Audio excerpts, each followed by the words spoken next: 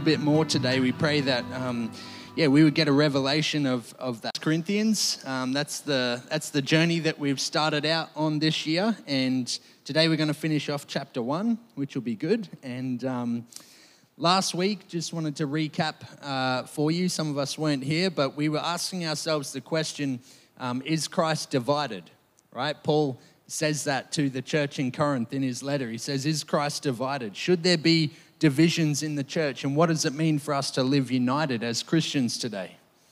Right? And so we discovered very quickly that there are many divisions in the church, right? We can't get away from that. Some of us like to shop at Coles. Some of us like to shop at Woolworths or Aldi or none of those places, and so on. And we talked about, some trivial differences that are among us.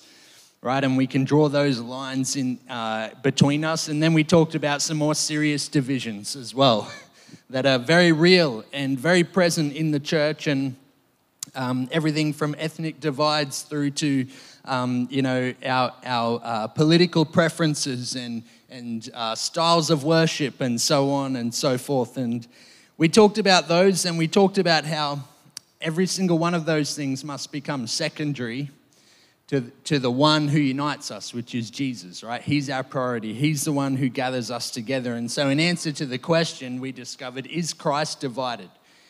No, he's not divided. And because when we come into relationship with him, it's about him and it's not about us. And he's the one that draws us together and unites us. And so a saying sort of worth remembering when it comes to unity in the church, and this is something I remember from a trip I took overseas. One of the churches used this. They were a non-denominational church, right? Which is just so funny to just throw that into the mix of unity, right, in the church. But this is what they said in their membership class. They said, in essentials, we have agreement. In non-essentials, there's liberty. And in all things, there's love. And I just remember that I just something I hung on to, and I thought, gee, that's a good message and a good reminder, and probably a good follow-on from what we looked at last week. And we finished by reading the Apostles' Creed last week, and just a reminder that that's something that has united the church as well. These core articles of faith, core beliefs of the church throughout history, these are still very good core beliefs that we all believe today as well, right? And we need to focus on what unites us and on who unites us in a time that is sending us messages about being individuals and doing things our own way and living our own life. And so when we're in Christ, we get his people as well, and there's a lot of joy in that. And so that was last week. Today we're going to be looking at the passage that Ash just read out for us a moment ago. And Paul starts to talk about what wisdom and power are, right, according to the message of Jesus. And in the city of Corinth, no less in the church in Corinth, there were displays of wisdom and power, and these were highly esteemed. And Paul needed to bring a message to the church to remind them just what it means to be wise and powerful, right? And just who is wise and powerful according to the good news of Jesus Christ and according to his word. And so once again, the mood of the city of Corinth was not unlike the mood of our culture today, right? Power and wisdom was to the highly esteemed.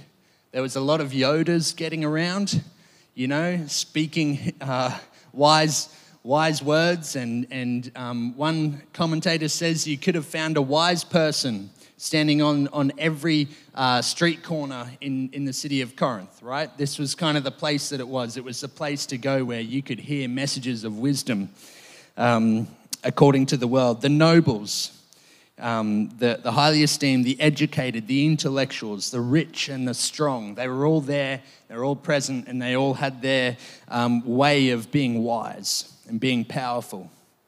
These were the Jeff Bezos, however you say that, the Elon Musks of the city of Corinth, the Yodas, or whoever you can think of today that you think that seems to be, according to the world's standards, a wise and powerful person. It was anyone who displayed great intellect or the ability to explain things in a way that made sense of the experience of life. And so the key groups of people living in Corinth and also making up the church there were the Romans and Greeks, or the Gentiles, and then there were the Jews as well, and both had their understanding of wisdom and power too. They had in their mind who was a powerful person or who was a wise person. And both of groups were struggling with the Christian message. And what the Christian message says is wisdom and power. And so as we started reading in verse 18, we see that Paul starts to outline the way that for Christianity and for followers of Jesus, the cross of Christ and Jesus crucified is wisdom and power. And this was a very uncommon message in the city of Corinth.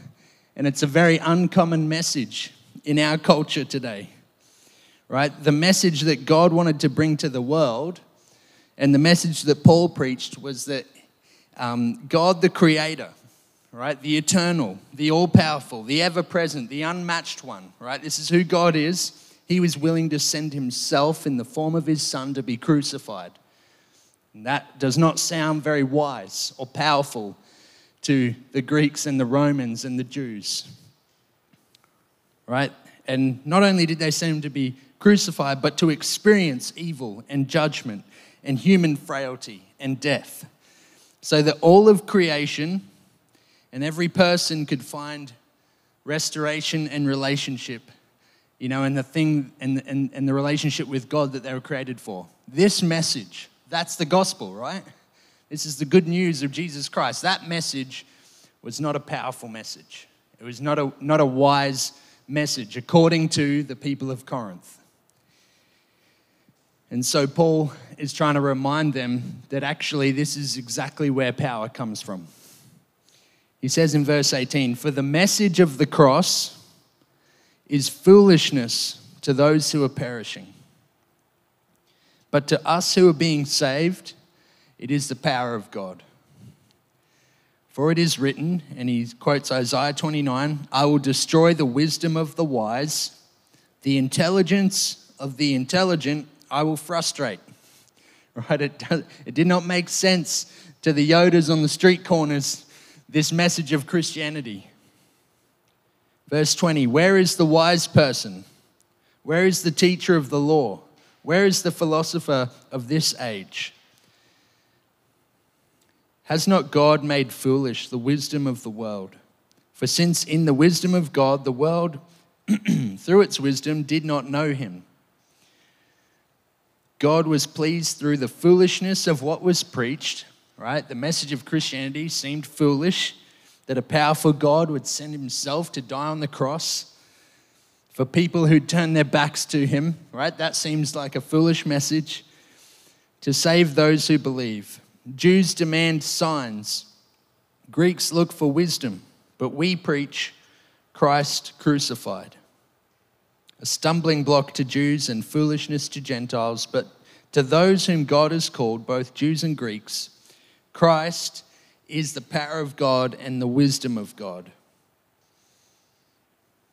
So to the Jews, it was a stumbling block. And why was it? It's literally something they couldn't get past in their thinking, right? To be hung on a tree or on the cross was a curse, right? According to the Old Testament law, you can read it in Deuteronomy. And so they struggled with the idea that their Messiah, who they had very high hopes for as Jewish people who were an oppressed group or the minority group, they were kind of hoping for their political hero to come forth. They couldn't reconcile the idea that their Savior, their Messiah, would end up on the cross, that he would grant them salvation through such a death. You know, it was not compatible with their wisdom, with what they thought was the right thing. For the Greeks and Romans, a death on the cross was spared for the most contemptible people. You know, they couldn't fathom a savior or a hero, no less God himself, to be subjected to suffering like that. The hero was the one to them who displayed the most power. He was the one to them who, was not going to be killed, was not going to end up crucified, was not going to be the one who was born in a lowly manger, in humble conditions. That doesn't make sense. This was not according to their way of thinking, and it was stupidity or foolishness to them. And Paul says in verse 25, "For the foolishness of God is wiser than human wisdom." And I think what he's saying is this foolish thing about God's message, the cross. He says that's wiser than human wisdom. And the weakness of God, as in the thing perceived to be weak about God's message, the cross, that's stronger than human strength. It has more power than what any human could do. Brothers and sisters, think of what you were when you were called. Not many of you were wise by human standards. Not many were influential. Not many were of noble birth. But God chose the foolish things of the world to shame the wise. God chose the weak things of the world to shame the strong. God chose the lowly things of this world and the despised things and the things that are not, to nullify the things that are, so that no one may boast before him. So Paul is saying here that if you thought that the wisdom of the world and influence and nobility are what makes you wise, then why did God choose a lowly birth for himself? You know, why did he lower himself out of heaven to be born in a lowly situation, you know, in the back blocks of Bethlehem? Why would God choose a display of weakness, such as being crucified, you know, as the core essence of what holds power for the Christian message? It says, "It is because of him that you are in Christ Jesus, who has become for us wisdom from God. That is our righteousness, holiness, and redemption." These are things that the cross has secured for us, right? Our righteousness, our holiness, and our redemption. And Paul elaborates on the wisdom of God as righteousness, holiness, and redemption. He's pointing to the cross again. He says, "Let the one who boasts, boast in the Lord." He's saying the message of Christianity is that God has secured salvation for us, and the way he secured it for us actually disarms us of any power to secure it for ourselves, right? He disarms us of any claim to strength and righteousness. Disarms us of any claim to wisdom. We're never going to find salvation without the cross of Christ. That's what Paul is saying. And he's saying that's wisdom right there. And the lie of the city of Corinth and the lie of our culture today, isn't it? And you know, whenever you see an advertisement, a good question to ask is, what's the lie in this advertisement? You know, it's worth looking out for. There's always a lie when you see an advertisement for anything, right? They always want to trick you and make you believe in the lie to make you buy their product, right? And the lie of our culture is, I'm going to be fine on my own. You know, I can actually find salvation in my own way on my own. I don't need Jesus.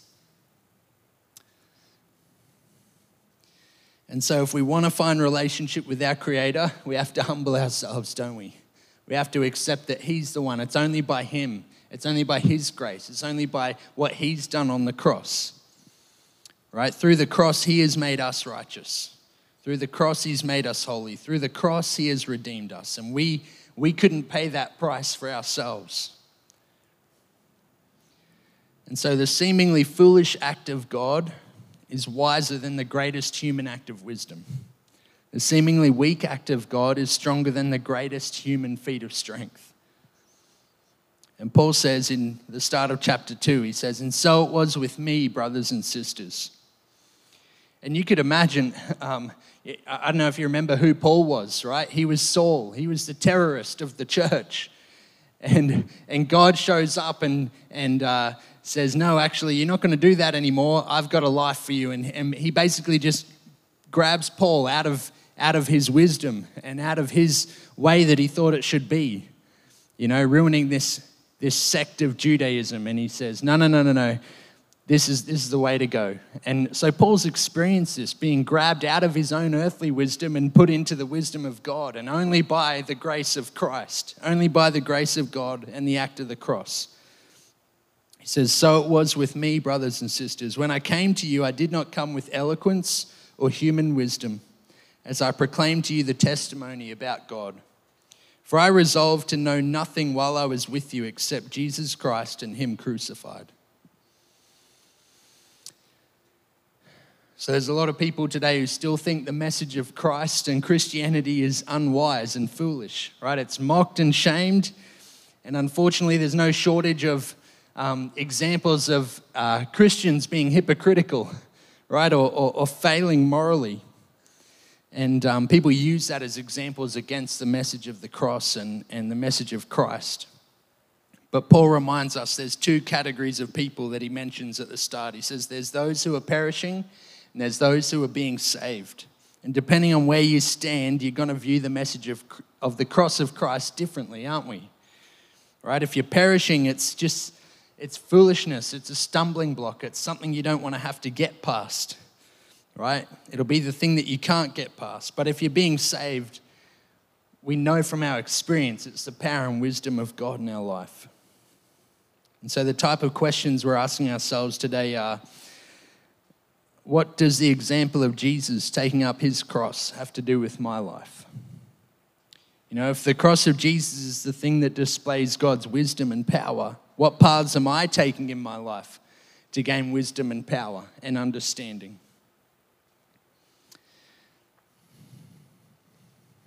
And so what are we to do? How does this apply to our life? In Mark's gospel, we see Jesus invites us to take up our own cross. And I think that's a fascinating idea. If the message of the cross of Christ is wisdom and power, you know, for our lives, if it's the path to salvation, Jesus invites us into that. He says, take up your own cross. And it's not just for our salvation, but I think it's for every hurdle in our life. In Mark chapter 8, there's this little conversation between Jesus and the disciples, and then it zeroes in on Peter. Starting at verse 27, he says, Jesus and his disciples went on to the villages around Caesarea Philippi. On the way, he asked them, who do people say I am? They replied, some say John the Baptist, others say Elijah, and still others, one of the prophets. But what about you, he asked. Who do you say I am? And Peter answered, you are the Messiah. Right, now remember, Peter the Jewish man, he's got his ideas about who the Messiah should be. He says, you're the Messiah, Jesus. And Jesus warned them, don't tell anyone about him. Not yet, right? He then began to teach them that the Son of Man must suffer many things and be rejected by the elders, the chief priests, and the teachers of the law, that he must be killed and after 3 days rise again. He spoke plainly about this, and Peter took him aside and began to rebuke him. The passionate Jewish man is saying, hold on, if you're the Messiah, it's not going to work out the way that I think it should, that you're going to go to the cross and be killed. Right? That's not part of the plan, Jesus. What are you talking about? You know? And it says, when Jesus turned and looked at his disciples, he rebuked Peter. Get behind me, Satan, he said. You do not have in mind the concerns of God, but merely human concerns. Then he called the crowd to him along with his disciples and said, whoever wants to be my disciple must deny themselves and take up their cross and follow me. For whoever wants to save their life will lose it. But whoever loses their life for me and for the gospel will save it. What good is it for someone to gain the whole world, yet forfeit their soul? Or what can anyone give in exchange for their soul? If anyone is ashamed of me and my words in this adulterous and sinful generation, the Son of Man will be ashamed of them when he comes in his Father's glory with holy angels.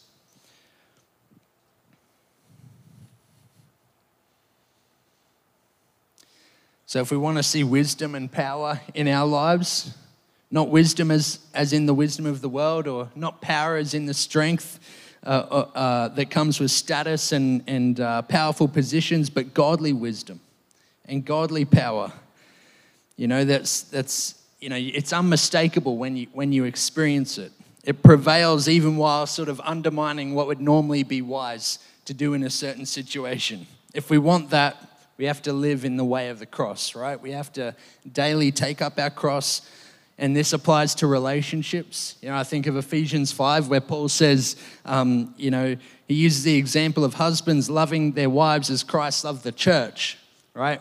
And what he really means is, what he's really saying is become a sacrifice for others, right? Do what Jesus did for everyone. That's the way of the cross, right? And in that, there's wisdom and power for our relationships. Loving others as we would normally love ourselves, right? And so if there's issues in our relationships, going the path of the cross is a good place to start. What sacrifice can I make for that person that I have an issue with? How can I show love to them in a self-giving way? Right? What can I give up? What way would I normally show love to myself, but I could actually give that to the other person? That's the way of the cross. That's application for our relationships. Other ways is that this applies is just considering what to do about all various manner of decisions we have to make. Problems that arise. And Isaiah 55, God says, "For my thoughts are not your thoughts, neither are your ways my ways." Right? And a couple of examples came to mind. When Gideon is trying to lead the Lord's army, and he's, who's he fighting against? Does anyone remember? Is it the Philistines? I feel like it is. Well, let's say it is. And God tells him not to go with the sharpest swords that they have into battle, but he says, carry, is it pots, clay jars, and torches, right, into the camp of the enemy.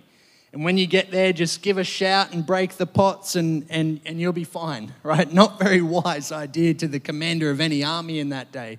But this was God's plan, right? His ways are higher than our ways.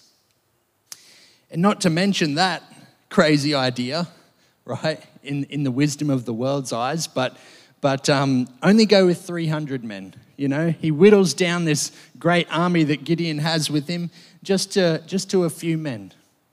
Right? It doesn't seem like the wisest thing to do, but it's God's plan, right? And that's the thing that we need to seek after. I think of Joshua marching around the walls of Jericho, once a day for 6 days, and then on the seventh day, 7 times, and have the priests out in front, and they'll just blast their trumpets and give a shout, and everything will be good, right? This is a crazy plan, right? It doesn't make sense. It doesn't seem wise, but it's God's plan. And so if we're not sure why something has happened, or we don't know which path to take in life, and we're seeking out God's plans for our life, asking Him and trusting Him with what He says, with the conviction that He puts in our heart. Okay, maybe this is the way I need to go. It doesn't make a lot of sense, but it's the way of the cross. It's the wisdom of God in our life. They're not the natural way of doing things all the time. And often it's a way that will glorify Him over and above what we could have done, right? That's usually how you know if you're on the path of what God wants you to do. This is a way that will only glorify Him, and it won't glorify ourselves.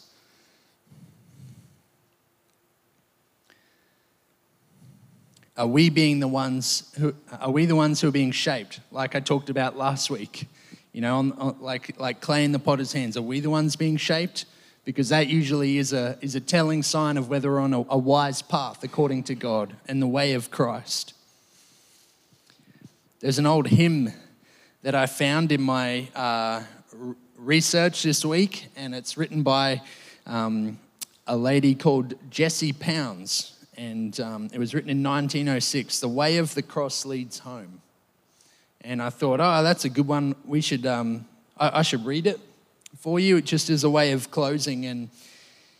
And this is the funny thing about the message of Christianity is the way of the cross is the way home. The way of the cross is the way for us to go, and it's different to what the world tells us, and it's different to what you'll read on Instagram and social media and all the rest of it.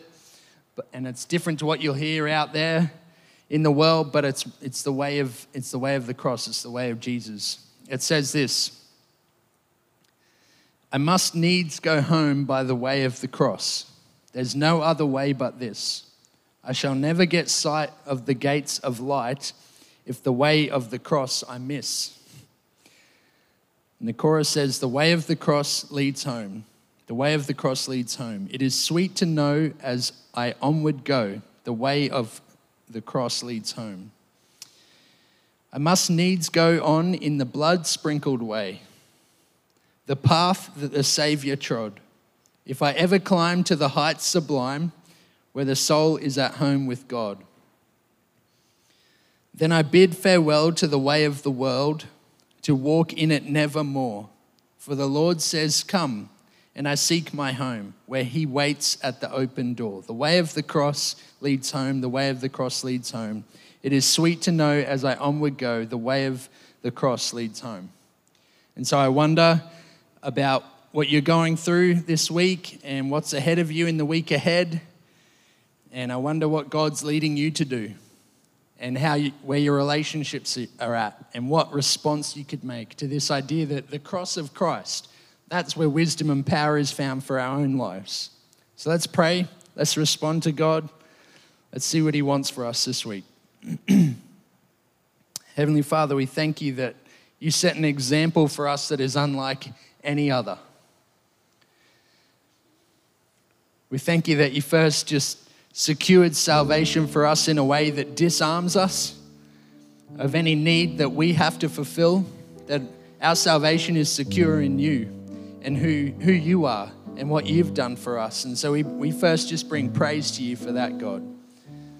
We thank you for the cross and the way that you brought us righteousness, right standing before you. You brought us holiness, to be able to be useful and set apart for you, God. And you brought us redemption. You paid the price for us, God. And we know that we could not have done that by ourselves. And that's a wise plan that only you could have created for us and for your people. And so we just first bring praise to you for that, God. And now, Lord, where we need wisdom and where we need power in our lives to bring transformation in relationships and in decision making and the paths that we're leading in this life, Lord, we ask for your wisdom. We ask for that same wisdom of the cross to be washing over our lives. And where that means we need to make sacrifices, I pray that you point that out. Where that means we need to give things up that we would normally like to do, I pray that you point that out for us, God. Where that means we have to give up our preferences. Lord, help us to understand that in our relationships and in our decision making. And Lord, we call for wisdom and we ask for it, a special type of wisdom and a special path, kind of like the wisdom you gave to Gideon and to Joshua and to every other example in the Bible, Lord. We need that kind of wisdom for everyday life, Lord. Help us to know what to do, and we place ourselves in your hands, God. We want to be shaped by you, and that be the marker of our lives. Help us to follow the way of the cross. We pray that in your name. Amen.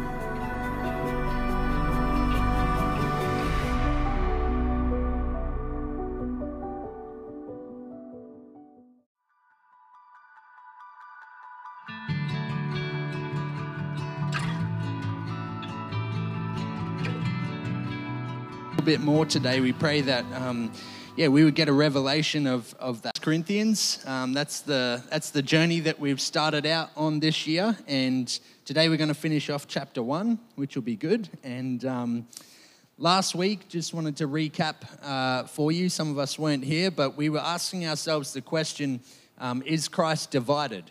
Right? Paul says that to the church in Corinth in his letter. He says, is Christ divided? Should there be divisions in the church, and what does it mean for us to live united as Christians today? Right? And so we discovered very quickly that there are many divisions in the church, right? We can't get away from that. Some of us like to shop at Coles. Some of us like to shop at Woolworths or Aldi or none of those places and so on. And we talked about, some trivial differences that are among us. Right, and we can draw those lines in between us. And then we talked about some more serious divisions as well that are very real and very present in the church, and everything from ethnic divides through to our political preferences and styles of worship and so on and so forth. And we talked about those, and we talked about how every single one of those things must become secondary to the one who unites us, which is Jesus, right? He's our priority. He's the one who gathers us together. And so in answer to the question, we discovered, is Christ divided? No, he's not divided. And because when we come into relationship with him, it's about him and it's not about us, and he's the one that draws us together and unites us. And so a saying sort of worth remembering when it comes to unity in the church, and this is something I remember from a trip I took overseas. One of the churches used this. They were a non-denominational church, right? Which is just so funny to just throw that into the mix of unity, right, in the church. But this is what they said in their membership class. They said, in essentials, we have agreement. In non-essentials, there's liberty. And in all things, there's love. And I just remember that something I hung on to, and I thought, gee, that's a good message and a good reminder, and probably a good follow-on from what we looked at last week. And we finished by reading the Apostles' Creed last week, and just a reminder that that's something that has united the church as well. These core articles of faith, core beliefs of the church throughout history, these are still very good core beliefs that we all believe today as well, right? And we need to focus on what unites us and on who unites us in a time that is sending us messages about being individuals and doing things our own way and living our own life. And so when we're in Christ, we get his people as well, and there's a lot of joy in that. And so that was last week. Today we're going to be looking at the passage that Ash just read out for us a moment ago. And Paul starts to talk about what wisdom and power are, right, according to the message of Jesus. And in the city of Corinth, no less in the church in Corinth, there were displays of wisdom and power, and these were highly esteemed. And Paul needed to bring a message to the church to remind them just what it means to be wise and powerful, right? And just who is wise and powerful according to the good news of Jesus Christ and according to his word. And so once again, the mood of the city of Corinth was not unlike the mood of our culture today, right? Power and wisdom was to the highly esteemed. There was a lot of Yodas getting around, speaking wise words. And one commentator says you could have found a wise person standing on every street corner in the city of Corinth, right? This was kind of the place that it was. It was the place to go where you could hear messages of wisdom according to the world. The nobles, the highly esteemed, the educated, the intellectuals, the rich and the strong, they were all there, they were all present, and they all had their way of being wise and being powerful. These were the Jeff Bezos, or Bezos, however you say that, the Elon Musks of the city of Corinth, the Yodas, or whoever you can think of today that you think that seems to be, according to the world's standards, a wise and powerful person. It was anyone who displayed great intellect or the ability to explain things in a way that made sense of the experience of life. And so the key groups of people living in Corinth and also making up the church there were the Romans and Greeks, or the Gentiles, and then there were the Jews as well, and both had their understanding of wisdom and power too. They had in their mind who was a powerful person or who was a wise person, and both of groups were struggling with the Christian message, and what the Christian message says is wisdom and power. And so as we started reading in verse 18, we see that Paul starts to outline the way that for Christianity and for followers of Jesus, the cross of Christ and Jesus crucified is wisdom and power. And this was a very uncommon message in the city of Corinth. And it's a very uncommon message in our culture today, right? The message that God wanted to bring to the world, and the message that Paul preached, was that God the Creator, right, the eternal, the all-powerful, the ever-present, the unmatched one, right? This is who God is. He was willing to send himself in the form of his Son to be crucified. And that does not sound very wise or powerful to the Greeks and the Romans and the Jews, right? And not only did they send him to be crucified, but to experience evil and judgment and human frailty and death, so that all of creation and every person could find restoration and relationship, and the thing and the relationship with God that they were created for. This message, that's the gospel, right? This is the good news of Jesus Christ. That message was not a powerful message. It was not a wise message, according to the people of Corinth. And so Paul is trying to remind them that actually this is exactly where power comes from. He says in verse 18, "For the message of the cross is foolishness to those who are perishing. But to us who are being saved, it is the power of God. For it is written," and he quotes Isaiah 29, "I will destroy the wisdom of the wise, the intelligence of the intelligent I will frustrate."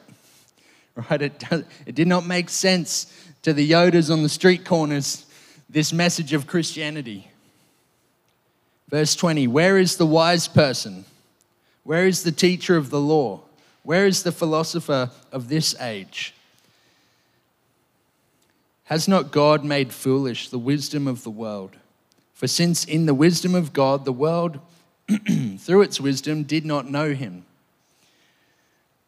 God was pleased through the foolishness of what was preached," right? The message of Christianity seemed foolish, that a powerful God would send himself to die on the cross for people who turn their backs to him, right? That seems like a foolish message. "To save those who believe. Jews demand signs. Greeks look for wisdom, but we preach Christ crucified. A stumbling block to Jews and foolishness to Gentiles, but to those whom God has called, both Jews and Greeks, Christ is the power of God and the wisdom of God." So to the Jews, it was a stumbling block. And why was it? It's literally something they couldn't get past in their thinking, right? To be hung on a tree or on the cross was a curse, right? According to the Old Testament law, you can read it in Deuteronomy. And so they struggled with the idea that their Messiah, who they had very high hopes for as Jewish people who were an oppressed group or the minority group, they were kind of hoping for their political hero to come forth. They couldn't reconcile the idea that their Savior, their Messiah, would end up on the cross, that he would grant them salvation through such a death. It was not compatible with their wisdom, with what they thought was the right thing. For the Greeks and Romans, a death on the cross was spared for the most contemptible people. They couldn't fathom a savior or a hero, no less God himself, to be subjected to suffering like that. The hero was the one to them who displayed the most power.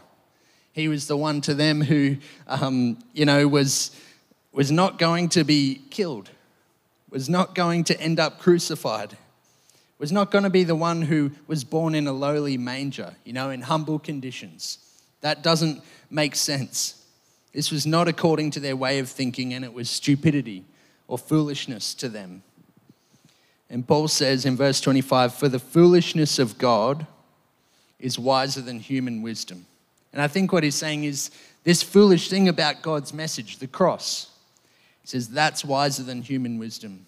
And the weakness of God, as in the thing perceived to be weak about God's message, the cross, that's stronger than human strength. It has more power than what any human could do. Brothers and sisters, think of what you were when you were called.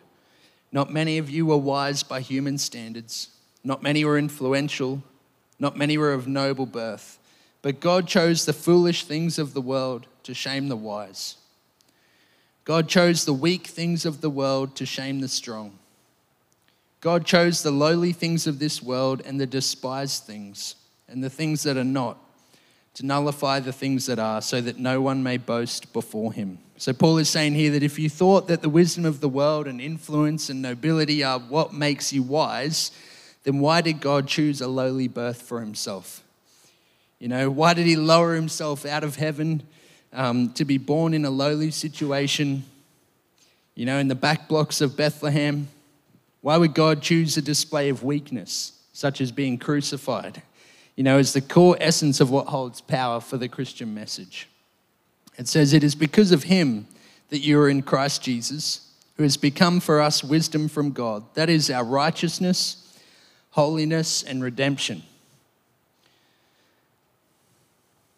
These are things that the cross has secured for us, right? Our righteousness, our holiness, and our redemption. And Paul elaborates on the wisdom of God as righteousness, holiness, and redemption. He's pointing to the cross again. He says, let the one who boasts, boast in the Lord. He's saying the message of Christianity is that God has secured salvation for us, and the way he secured it for us actually disarms us of any power to secure it for ourselves, right? He disarms us of any claim to strength and righteousness. Disarms us of any claim to wisdom. We're never going to find salvation without the cross of Christ. That's what Paul is saying. And he's saying that's wisdom right there. And the lie of the city of Corinth and the lie of our culture today, isn't it? And whenever you see an advertisement, a good question to ask is, what's the lie in this advertisement? It's worth looking out for. There's always a lie when you see an advertisement for anything, right? They always want to trick you and make you believe in the lie to make you buy their product, right? And the lie of our culture is, I'm going to be fine on my own. I can actually find salvation in my own way on my own. I don't need Jesus. And so if we want to find relationship with our Creator, we have to humble ourselves, don't we? We have to accept that he's the one. It's only by him. It's only by his grace. It's only by what he's done on the cross. Right? Through the cross, he has made us righteous. Through the cross, he's made us holy. Through the cross, he has redeemed us. And we couldn't pay that price for ourselves. And so the seemingly foolish act of God is wiser than the greatest human act of wisdom. The seemingly weak act of God is stronger than the greatest human feat of strength. And Paul says in the start of chapter 2, he says, and so it was with me, brothers and sisters. And you could imagine, I don't know if you remember who Paul was, right? He was Saul. He was the terrorist of the church. And God shows up and says, no, actually, you're not going to do that anymore. I've got a life for you. And he basically just grabs Paul out of his wisdom and out of his way that he thought it should be, ruining this sect of Judaism. And he says, no. This is the way to go. And so Paul's experienced this, being grabbed out of his own earthly wisdom and put into the wisdom of God, and only by the grace of Christ, only by the grace of God and the act of the cross. He says, so it was with me, brothers and sisters. When I came to you, I did not come with eloquence or human wisdom, as I proclaimed to you the testimony about God. For I resolved to know nothing while I was with you except Jesus Christ and him crucified. So there's a lot of people today who still think the message of Christ and Christianity is unwise and foolish, right? It's mocked and shamed. And unfortunately, there's no shortage of examples of Christians being hypocritical, right? Or failing morally. And people use that as examples against the message of the cross and the message of Christ. But Paul reminds us there's two categories of people that he mentions at the start. He says there's those who are perishing and there's those who are being saved. And depending on where you stand, you're going to view the message of the cross of Christ differently, aren't we? Right? If you're perishing, it's foolishness. It's a stumbling block. It's something you don't want to have to get past. Right? It'll be the thing that you can't get past. But if you're being saved, we know from our experience it's the power and wisdom of God in our life. And so the type of questions we're asking ourselves today are, what does the example of Jesus taking up his cross have to do with my life? If the cross of Jesus is the thing that displays God's wisdom and power, what paths am I taking in my life to gain wisdom and power and understanding?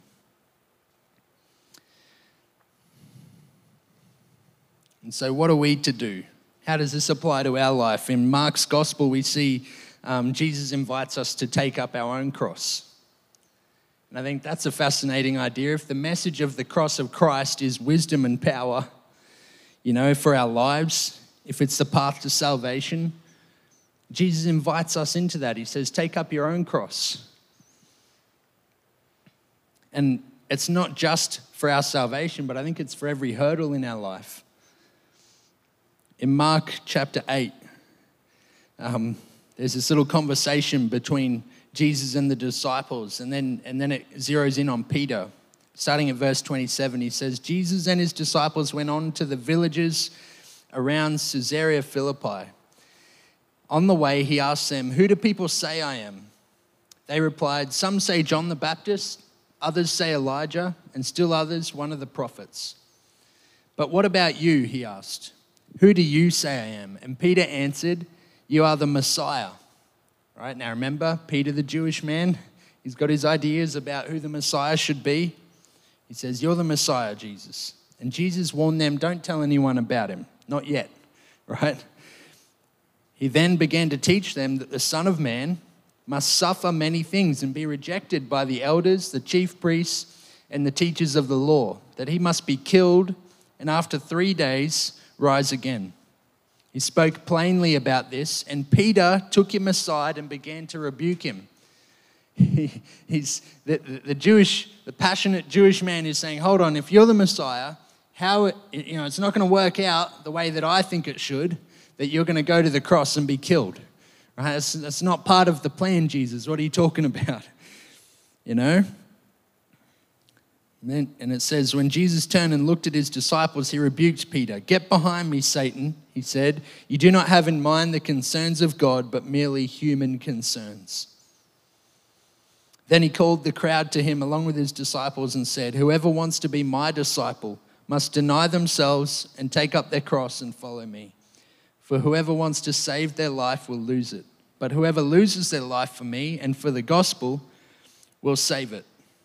What good is it for someone to gain the whole world, yet forfeit their soul? Or what can anyone give in exchange for their soul? If anyone is ashamed of me and my words in this adulterous and sinful generation, the Son of Man will be ashamed of them when he comes in his Father's glory with holy angels."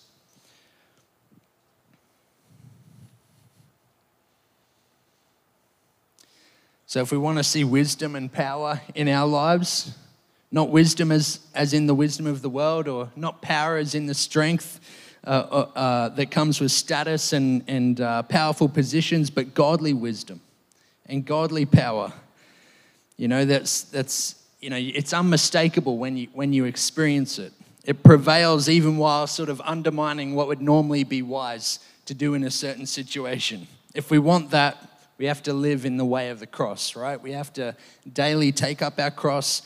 And this applies to relationships. You know, I think of Ephesians 5 where Paul says, he uses the example of husbands loving their wives as Christ loved the church, right? And what he really means is, what he's really saying is become a sacrifice for others, right? Do what Jesus did for everyone. That's the way of the cross, right? And in that there's wisdom and power for our relationships. Loving others as we would normally love ourselves. Right, and so if there's issues in our relationships, going the path of the cross is a good place to start. What sacrifice can I make for that person that I have an issue with? How can I show love to them in a self-giving way? Right, what can I give up? What way would I normally show love to myself, but I could actually give that to the other person? That's the way of the cross. That's application for our relationships. Other ways is that this applies is just considering what to do about all various manner of decisions we have to make. Problems that arise. In Isaiah 55, God says, "For my thoughts are not your thoughts, neither are your ways my ways."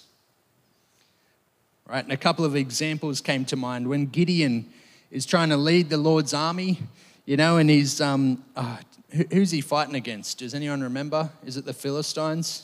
I feel like it is. Well, let's say it is. And God tells him not to go with the sharpest swords that they have into battle, but he says, carry, is it pots, clay jars, and torches, right, into the camp of the enemy.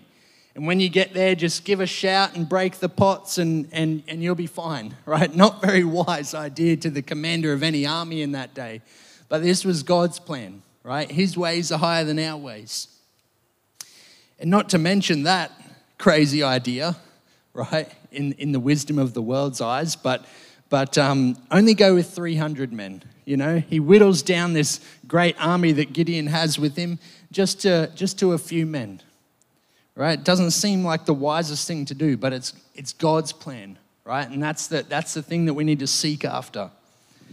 I think of Joshua marching around the walls of Jericho, you know, once a day for 6 days, and then on the seventh day, 7 times, and have the priests out in front, and they'll just blast their trumpets and give a shout, and everything will be good, right? This is a crazy plan, right? It doesn't make sense. It doesn't seem wise, but it's God's plan. And so if we're not sure why something has happened, or we don't know which path to take in life, and we're seeking out God's plans for our life, you know, asking him and trusting him with what he says, you know, with the conviction that he puts in our heart. Okay, maybe this is the way I need to go. It doesn't make a lot of sense, but it's the way of the cross. It's the wisdom of God in our life. They're not the natural way of doing things all the time. And often it's a way that will glorify him over and above what we could have done, right? That's usually how you know if you're on the path of what God wants you to do. This is a way that will only glorify him, and it won't glorify ourselves.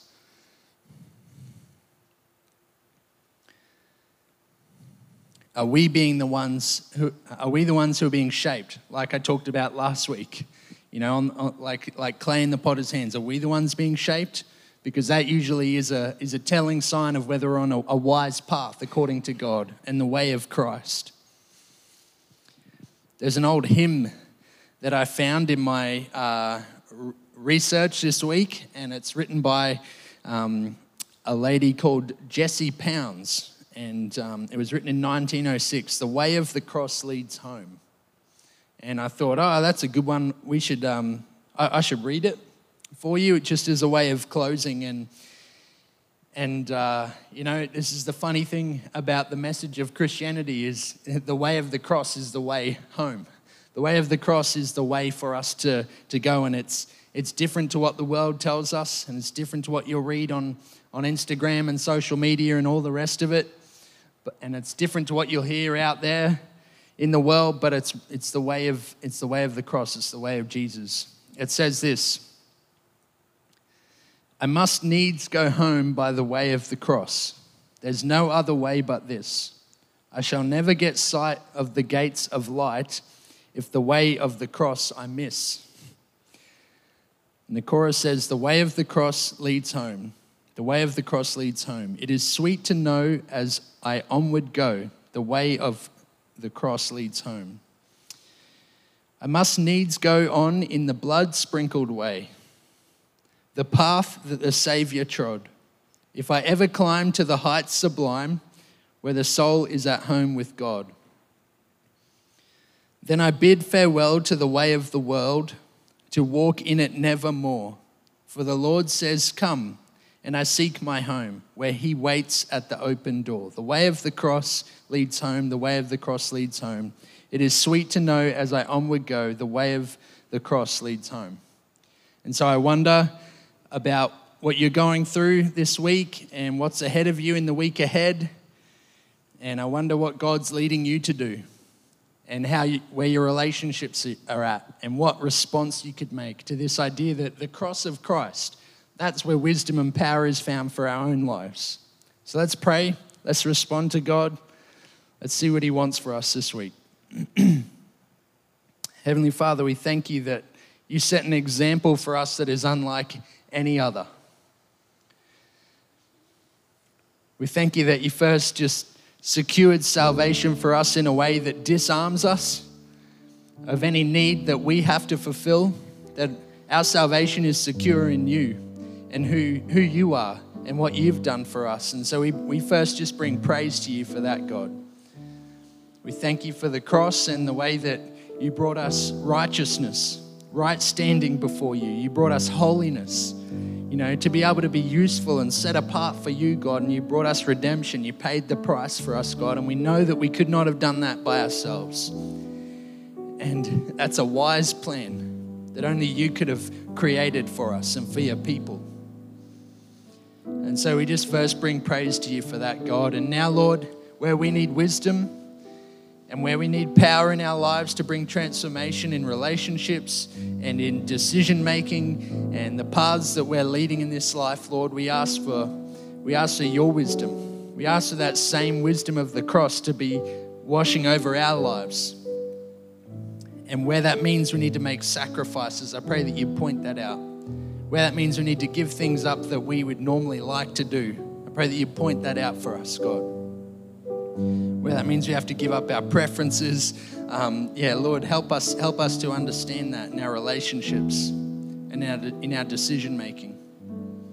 And Lord, we call for wisdom and we ask for it, a special type of wisdom and a special path, kind of like the wisdom you gave to Gideon and to Joshua and to every other example in the Bible, Lord. We need that kind of wisdom for everyday life, Lord. Help us to know what to do, and we place ourselves in your hands, God. We want to be shaped by you, and that be the marker of our lives. Help us to follow the way of the cross. We pray that in your name. Amen.